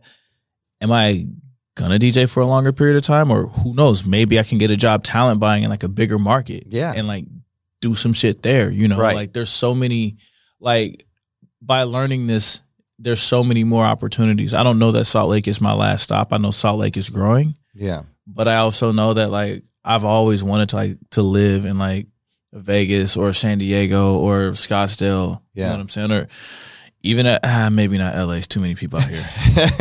Way too many people out here. Come visit us. Yeah, I'll come visit you guys. But like, there's always been like a want to just explore more. Yeah. So, yeah. And I mean, as you've shown through this whole story, man, like the experience is like a chain link, you know, it just keeps linking on. And it doesn't go away. Yeah. It's solid. And like you've gotten to this point, and now all that stuff you've built up can get you to those next points. And it's not like you're going to lose out on that. Like every single thing leads to a new thing, you know, and you also never know the thing that you thought was the best thing that then you missed out on and now your life's ruined. And the thing you thought was the worst thing that then you ended up doing, it could be the opposite. The best thing could have led to the worst thing, and the worst thing could lead to the best thing. So it's important to just try to be level-headed and just put in the work and try to also take a step back and realize why you're doing this. Check in with your happiness and your drive and what you're doing, and notice if you're kind of getting drunk all the time or whatever. Like you mentioned to me, you're like, I was like, hey, you know, we have drinks in the fridge here. You want a White Claw? You're like, I'm going sober. You're like, we've been on a tear since August, so me and my friends are going sober. And I'm like, I mean, so many episodes lately, people have been talking about their sober journeys and the different reasons why and what it's led to. And I'm not sober, so I'm not like saying, but I'm also not like insane drinker, but I know that, I think it's important, you know, to check in with yourself in this world, you know, with the mental health, and, you know, it's a buzzword, but it's the truth, and with the alcohol and with the whatever you're doing, you know, right? So, I mean, how did it lead to you being sober for whatever? You said 60 days you're doing? So okay, that's a good goal. Like my birthday's in January, and then the plan is, we actually just booked the Airbnb today. Me and like 5 or 6 of the homies are going to go to Scottsdale and just go crazy that night. Yeah, we're gonna turn our phones off that weekend. Okay. Don't get arrested or anything. For real. Scottsdale's crazy. Yeah. But we basically, man. When's your birthday? January what? January 5th. Okay. So I've had like within like the past like year, I've had like a lot of like personal stuff go down. Like a lot of personal stuff. And I haven't had like the best coping habits. I won't even lie to you, bro. Like it's been like learning a new job, you know, dealing with like what I've been dealing with and stuff. It's been tough. Yeah. And the way I've been handling it's just been like partying. And I had a spurt in there where I went like a couple months sober, and then I was feeling great. I was getting shit done, but then slowly by like June, I started like drinking more. Yeah. July, August, we're drinking more. Right. September, it's fucking full sin. Right. Like, full sin life. And then like by Halloween, it's like, whoo. And we just, like, I work out 3 to 4 times a week, but I don't look like I work out 3 to 4 times a week. And I think a large part of that has to do with the fact that, like, you know, we're killing like a bottle of tequila every weekend. Right. You know, like between like 3 of us, 4 of us, which is, it's not a lot, but it's a lot. You know what I'm saying? Like you shouldn't be drinking like that. Yeah, yeah. So it was just kind of like, yo, like let's get healthy together. You know, like I've also like in July, I like started therapy and been doing that like once a week, and it's been cool. Yeah, man. Like it's been like really cool for me, especially, and I recommend it to everybody, you know. And so how did you, because there's so much talk about that, and the one thing that I notice is like, I guess that gets me wondering sometimes, or for other people, is like, people like, go to therapy, but like, how do you take that first step to like find a therapist or do it? Like, you're like in your house, I want to do it. Like, where would somebody go to even start that process? Man, I just Googled therapists in Utah. Okay. And like literally, and you can like, my therapist actually lives in San Diego, but we do virtual sessions. Oh, okay. And like, because of my job, like I'm full time, so I have benefits. Yeah. So that like covers half of it. It's great. And it's like you could literally just Google therapist, and like you can like look out, like for me, I wanted an African American woman because I wanted someone I could relate to. Yeah. You know, like give me like that type of nurturing that I felt like I needed. Yeah, right? Totally. Yeah. And it's like I met this woman, and you know, we, like I said, we talk once a week, and she's just like, the thing about therapy that's cool is I feel like as DJs, just anybody in nightlife, we tend to just get in our head about shit. Like I used to think there was something wrong with me because I just like to be alone. Mm-hmm. She's like, actually no, like it's probably that's healthy, normal. Honestly. Yeah, she's some people hate to be alone. No, like bro, I love to like come home to my house, like it's quiet, clean. I have no kids, I have no pets, and just like be by myself. Yeah. Sit, like watch South Park with the subtitles on, put the volume off. Like very quiet. Yeah, very quiet. Because we just like, I talk all day. I'm on my phone, emails all day. Right. You know, go to the club. You know what I'm saying? On the weekends, it's we have to put that face on it. Right. We could be having the shittiest day, but as soon as we step in that club, it's Yep. That's why I like got this tattoo and shit, because it's like I like that theater one. Like that's what that means. It's like we're like happy, but then it's like no matter like what we're going through, like anyways. Right. And comedy, tragedy, like it's just all together, and but we like therapy is like as simple as just Googling like therapist near me, and just like finding someone. Like I use this website called Alma. There's another website called BetterHelp. You know, like there's all these different resources out there that's like it can be pricey. You know, but like it's but like you said, if people do have insurance, it is something that can be covered. Yeah, it's something that can be covered through your insurance. And like for me, it's just been nice to have somebody to download to that's not related to me, right? That I could be completely vulnerable to and be like, hey, am I crazy for thinking this? Am I weird for exactly? Thinking if you this? talk to your family or close people or relationship people or wives, girlfriends, boyfriends, this that like. It's different. They can't be that objective person, and they haven't been trained. I mean, these people go to school for this kind of stuff in the same way we're DJs and we know how to handle certain situations. Yeah. They're not just some person you're on Zoom with. They have trained a lot and dealt with so many experiences and so many things, I think, to be able to understand what they're dealing with and adapt the same way a DJ would to a crazy room, right? Mm-hmm. And it's like, it's been really cool. That's like, great. It's really like kind of like leveled me out like emotionally and stuff like that. And like, I feel like it's transferred over to my DJ sets more because I'm able to like just focus. I'm able to block out like bullshit and be like, nah, this is good. Yeah. I've handled this. Like for me, therapy has helped me just problem solve. Yeah. Like just like what she does is like she'll, at least, you know, in this situation in particular, like she'll talk you through problems. So you're coming up with the answer. Right. She's just asking questions that you normally wouldn't ask yourself in this situation. It's like, I'm unhappy, you know what I'm saying, with how this situation played out. Well, why are you unhappy about this situation? Da-da-da-da-da. Yeah. Okay, and then a follow-up question of that, and then a follow-up question of that. 3 questions later, you've concluded why, and then you're able to move on to the next thing. It's crazy. Yeah. But like 10 out of 10, like recommend that shit for anybody who's going through like any sort of like depression, self-doubt. Like yes. That's great. That's great to hear. Yeah, for sure. Yeah, that's inspirational. I know it's like taboo as shit to like talk about, but yeah. It is. It was and is, but I think it's becoming more and more, and I think it's important. You know, we had Brian Henry on here a few weeks ago, and I mean, he does so many amazing things in that space and beyond, and just was like, a lot of the stuff he was saying was very informative and inspirational, and you know, just being able to help each other, and even just things like this, spreading the word. It might inspire someone to to do that, because you don't realize, the human brain's crazy. You're tricking yourself nonstop. You're stuck in these cycles nonstop. Yeah, bro. Especially even with DJing and all of it. And it can help you, like you said, in your relationships, but also in your professional life and just being a DJ, which seems crazy, but it's true. Yeah, like it going back to like the, I haven't traveled that much this year. You know what I'm saying? And it's been like why don't these people fuck with me type thing, da da da da da. And it's not that it's been hard to stay self-motivated, but it can be hard to, like, when you feel like you're missing out on opportunities and whatnot, right? But even she's just like, like, you need to stay self-motivated. Like, you're looking for validation by getting these gigs when, like, in reality, like, your validation should be the fact that, like, you play with literally anyone who comes, like any of the big artists who comes through Salt Lake. Like, I only play the biggest and best rooms in Utah, that's Sky and downstairs. And like, I'll play a few other spots like London Bell.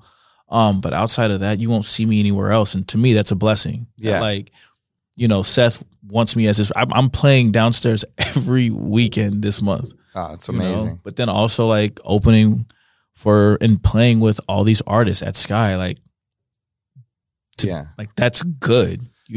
Versus traveling. Yeah, I think at the end of the day, it's you versus you. Yeah. And you have to, you forget about a lot of the accomplishments and all the other things, and you have to kind of remind yourself. And when you get in those moments that, like, it's not the person booking you or the other thing that needs to validate you or make you feel good or bad about yourself, and the staying. If you really think about it, the self-motivation and doing stuff when nobody cared and no one fucked with you was what got you to where you are. Correct. So if you then switch it to like, okay, now I got here. Now I'm going to let everyone else motivate and validate me. Yeah. You're going to fall apart. You have to keep that same motivation and you have to keep that same curiosity and that same drive and that same love for it. And if you don't have it, then shift and pivot. Yeah. But you're exactly. I think that's such a cool point and way to think about it. And that's dope. Yeah, no, thanks, man. I need to go back to therapy. Google. Now I've done it on and off here and there and tried different people, and it was also a matter of figuring out, like, sometimes I was like, am I going to somebody just to go? Do I actually like this person? I don't know. And then they were helping me, but I want to switch. But then am I not giving it too long enough time? So I need to switch. And like you said, should I be talking to a man? Okay, I'm going to try to talk to a woman. I don't know if there's a difference. And it's interesting. Yeah. But it's I think it's cool that it's becoming something that people can talk about. Absolutely. Yeah. Absolutely, man. Oh man, we've been talking. Rapping. Doing it, but I mean, there's a few more things that, if you don't have to go, like, we could talk here, about. Bro. Okay, I'm literally, I flew here just for this. Okay, so like, let's do a 24-hour podcast. 24 hours. Sorry, Vlats. Vlats just looks at us with a scrunched up face, like, I will kill you. He's like, I'm done, guys. It's about to be 420, bro. We won't smoke. Don't worry. Please. We had a bad experience in Vegas with that. I almost ruined Bangarang's life. Bro, cost me $700 to get home. I'm so bad. Oh God, I'm sorry. So bad. It was your friend's fault, not me. No. DJ is a menace, but oh my goodness. Oh, I think about that night often. Oh God, we've had a few cool nights. We hung out in Vegas at Tao when I played. You came to my floor room set here too, but Vegas, we may have partook, I don't know, in some smoking after. I tried to warn you. I said, be careful, don't. Yeah. And then I guess you had a crazy night, missed your flight or something. I fell asleep. I told you not to fall asleep. I said, I ain't no bitch. And like, I said, I'm not peer pressuring. Do whatever you want. Said, but, fuck it. Bang missed his flight. All right, sorry. Well, I costed you money. It's all good. We're here now. We're here now. Well, what about? I mean, do you have any other crazy stories you want to tell of, like, getting too faded or crazy things in the club? Or? Oh man, not really. Okay. We don't need to talk about that because most of them I don't remember. Yeah, that's a good point. That's a good point. I don't drink when I DJ anymore. I did stop that. Oh, really? Okay. Ever? Even before the sober thing? Even before, like, it was, nice. I had like a night where I just got insanely, like, it was at Sky, actually. I got insanely faded. It was Super Bowl night. Chiefs won. Shout out to Chiefs. we were backstage, and if you've ever been in, like backstage, there's a green room back there with stairs, and Big Dog was faded, like lights out. Oh wow! Like lights were out. Like there was, and I was coming down the stairs, and I slipped, and I fell like on my back, just like. And the next morning, I'm like, yo, what the fuck happened? And my homies were like, bro, you were out of control last night. Right. Like falling, slipping. And like ever since then, like I would have like maybe one or two before, but like during my sets, I've cut back insane. Unless it's like me and my friends, we have a rule, unless it's like a special occasion. So like if I'm DJing Park City and DJ Spider pulls up and he's like, yo, you want a drink? All right. I'm going to have a drink with DJ Spider. You know what I'm saying? But like, but somebody else like who I see all the time, I'm going to see you. I'm good, bro. Yeah. Like I'm good. But like we call it like the drink up rule, where we just drink up with someone. You know what I'm saying? Like, yeah. Right. If it's a special occasion, that's a good way to look at it. And then if you never drink, then whatever too. You know what I mean? It's like, I find it weird when people are like weirded out if somebody else isn't going to drink or do something. You know, it's like, come on. Yeah. Everyone has their own life. You know, why should we be pressured? I know we're in a bar or a club, but it's like, come on. Yeah. Well, what about, and I know you mentioned like that social media has impacted, DJing, you know, negatively and positively. Yeah. What's your take on that, or some examples? I mean, there's Twitter obviously is a lot of fight. I was saying you put a question on your flight here, asked me a question. You got like 100 questions, people asking all kinds of stuff. I was saying if we ran out of time, we could go through it. But there's a lot of people love to talk about DJing on there, and especially on Twitter or X or whatever it's called. There, a lot of discussions and funny things and things that mean nothing and things that are important. I mean, how do you think social media has affected DJing, like negatively and positively? It's a double-edged sword. I think positive. We'll start with the negative first. No, we'll go with the positive first. We'll go with the positive. The good news or the bad news? Yeah. So the positive of it, I feel, is now it's like people who are really talented and really creative are getting their shine, you know, or getting like their much deserved shine. They're getting their bread. You know, people are seeing that the DJ is just more than the person, you know what I'm saying, in the corner of the room, or just like the person up there just pressing buttons. The cons to this is people think that they can do it. Like, not that you can't, but it's just like people take that, like the years that you may have put in, that like people take the years that you've put in for granted. Right. Oh, well, Spider's up there and he's on a controller, so I can be up there on a controller. It's like you have no idea like the work that like Spider puts in. You know what I'm saying? Like you have no idea how long like the work that like it's the whole iceberg thing. You know what I'm saying? Yeah. Like people are only seeing this. That shit go deep. You know what I'm saying? Like, that's so true. Like people a lot below the surface and leading up to that. Yeah, like people. It's like social media has like I feel like has just made DJing like just this thing to where like people just want to get up there and look cool. It's not even about DJing anymore. Like it's from my experience, right? Like, and like just the people like I've dealt with and like, in just certain situations I've been in, it's like, all right, let me get up here with my controller, put my sunglasses on, have my friends around me, and I'm John Summit. Like, no disrespect to John Summit, but you know what I'm saying? It's like, but once again, people don't know like the time that John Summit has put in.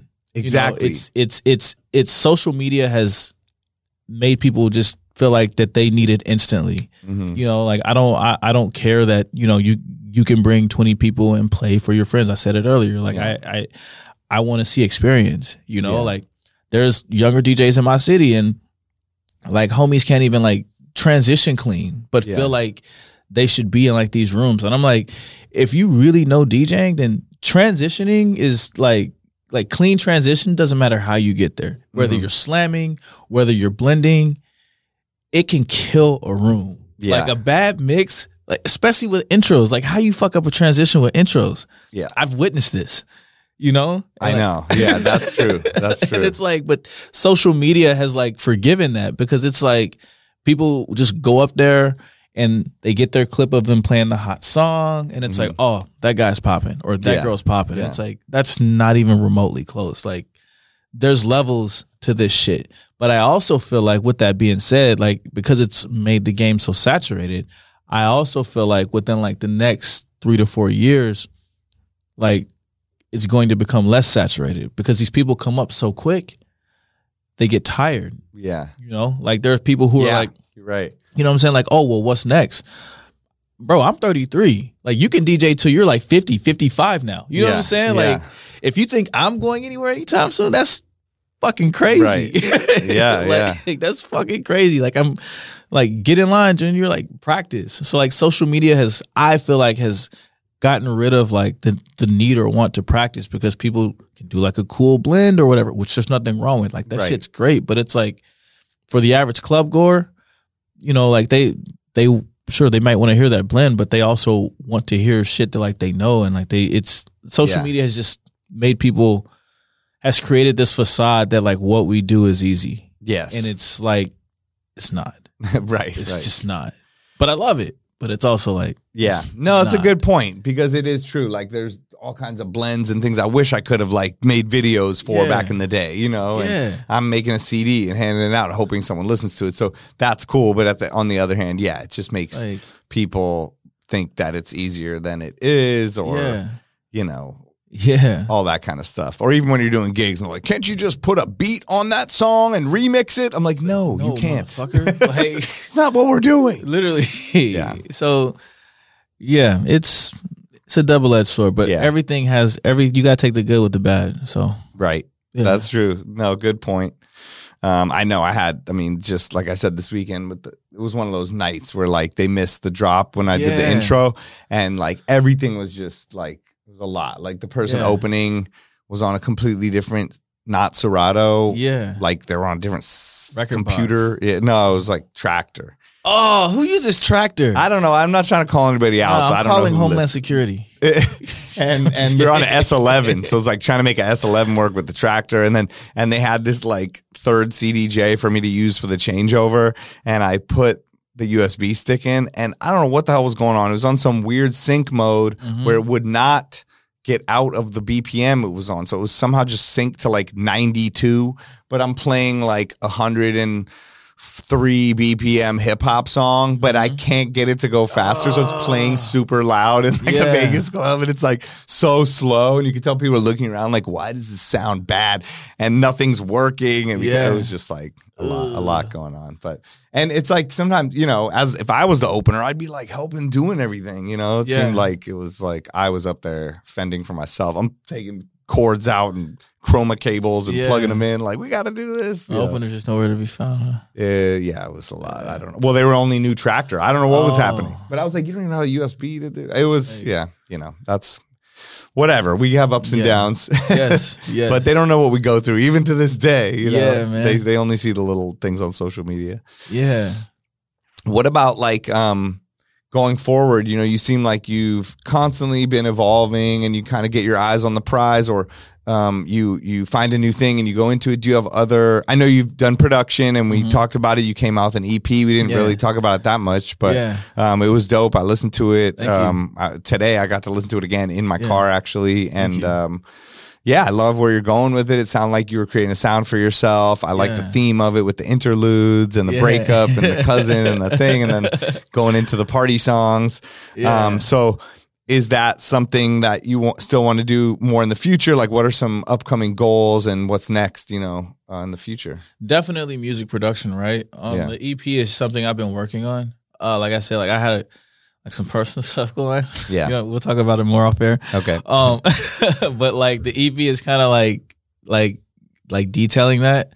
Like I have, I kind of have I have a series planned out of like how like my next project, right? Because I've done all these different things in all these different cities, and I'll just like say it here, like, so my next project is going to be called like the Boise tapes, because I go to Boise a lot. Yeah. And like, I miss when artists used to put interludes in the music. Oh yeah. Because it helped tells the story. And I feel like with this last CP, like it was cool, but I could have tied it in a little bit better. But like with this next project, right? Like it's and I've already started working on it.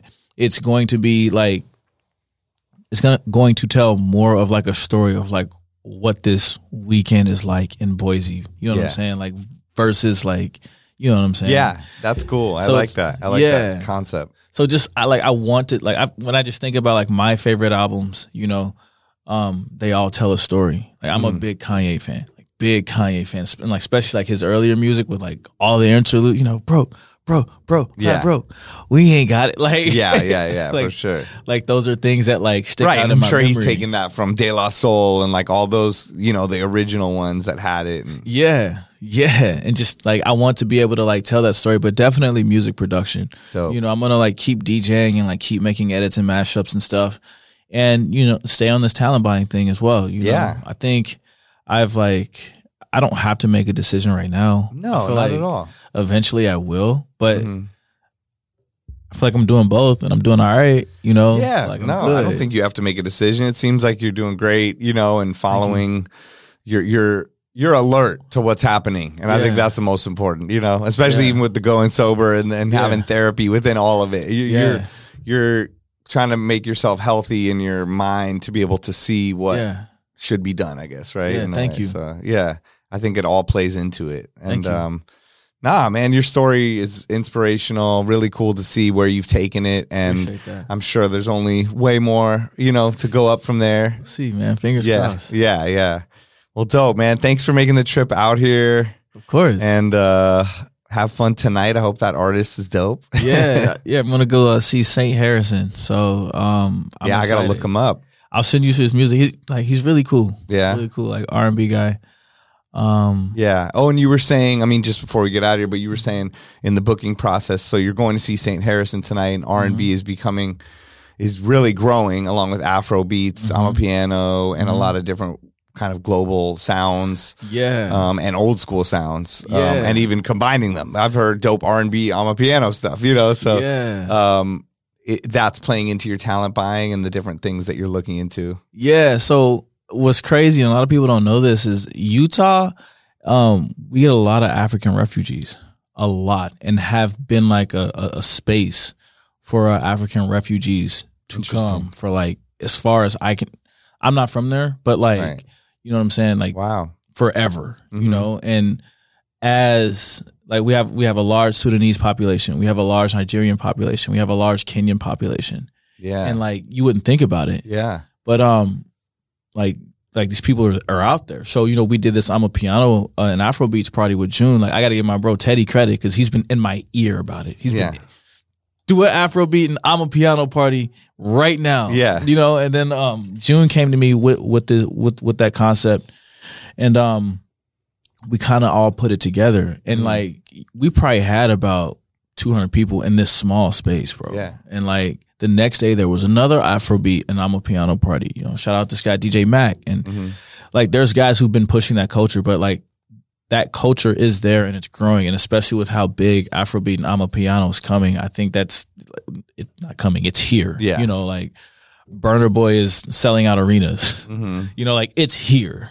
Yeah. So and I just think, like, you know, for so long, like, the Latino community has like had like kind of like a stronghold on everything, that it's like people who are into that are like, all right, bet, cool, like, but what about this? Yeah. You know, like, how can we provide this? So like, you know, it's been cool to be able to like be the guy, not like be the guy to push that, because I'm not that guy. Like, I will no, not, I know what you mean, not. though, but you play a role in it. Yeah, to like help like spoon feed it to the masses. Yeah. Does that make sense? Yeah, of course. To be the guy That's be what like, I try to do at Flow Room and stuff too. You see, you know, I'm playing different edits and different stuff, and I try to get it in my sets here and there when I travel around, if it fits right, you know, make sure the room's feeling it, and do it in that certain way where you sandwich it between stuff that they might know or something. Yeah. So it's, you know, it's that's one of the cool things about like my position, though. It's like being like able to like put guys like June and DJ Mock and DJ Oba and all these other like Afrobeat DJs, you know, in a position to like push that shit and like show people that, hey, there is a market for this. We should be pursuing this. Yeah. You know, it's kind of like really cool just to be able to like put people on, because I don't like, I opened. Yeah. I opened at this party, and like I'm in the back with Shazam, like, hey. Oh yeah, I know. Like, as these guys are just playing hits. That's dope. You know, so it's like it's cool. Really real cool, really cool. And I know you just put a Beat Source and DJ Sadie just did a gig log thing of you DJing at the Utah. Well, you do the University of Utah, right? Yeah. So I'm their pregame DJ. Okay. So every you do a lot of stuff. man, bro, I need a nap. But yeah, every Utah football home game, I DJ. So I'll play like the first 2 hours leading up to it, and man, like DJing for events are crazy. I also do the men's basketball as well. Okay. But I've kind of just been outsourcing that to some of the younger homies because you're busy. Like weekday gigs are like rough. Yeah. Right. But I DJ for them and I start 2 hours prior and it's cool. Like I've been doing that for about 4 years. But this was the first This was the first year that they put me up in the press box though. Like, man, there's food up there. There's coffee. Way better perks. I'm living, bro. Yeah. That's great. But I can go longer now. That's dope. Well, yeah, they do. So everyone that wants to check it, there's a gig log, I think just posted, right? Yeah, from Beat Source DJ. Yeah, today. Yeah. So Beat Source DJ City followed them around. I was trying to see if I could do that with that thing I'm doing next week, that Netflix gig. Yeah, what'd they say? Yeah, it's just a matter of that it's in like 4 days. I need to like figure this all out. Like everything happened, so I don't know if I'll be able to do it, but I understand. Would be dope if I could. I understand. But if not, I'll definitely film some stuff myself. Yeah. Show people what I'm doing. Yeah. But all right. Well, yo, thanks for making the trip out here, Course, and man. It's an honor, bro. Yeah. Oh well, it was great having you on, and I'm sure we'll hang. I'm sure I'll be with you at least in January. I'll be up in Utah for at least a week for Sundance Film Festival, so I'm sure we'll be hanging somewhere late night, doing something. If anyone wants to rent me a house, tell me. And trying to bring an army of DJs up there, do gigs. Yeah, man, thank you again. And I'll see you out there. Appreciate you, Spider. Right. Thank you, bro. All right. Thank you, Bangarang, for coming out here and making that happen. That was great being able to talk to you about all this stuff. I learned so much. I'm sure everybody out there did. Thank you to the Beat Sorcerers for tuning in. You know, this show is available everywhere. You can watch us on YouTube. You can listen to us on Apple, Spotify, all over the place. Hit me on Instagram if you want to talk to me at DJ Spider, DJ SPIDER. The 20 podcast is produced by Beat Source. Join us next week for more interviews as we discuss music that matters to DJs. I'm DJ Spider signing off. Peace. And that was the 20 with DJ Spider.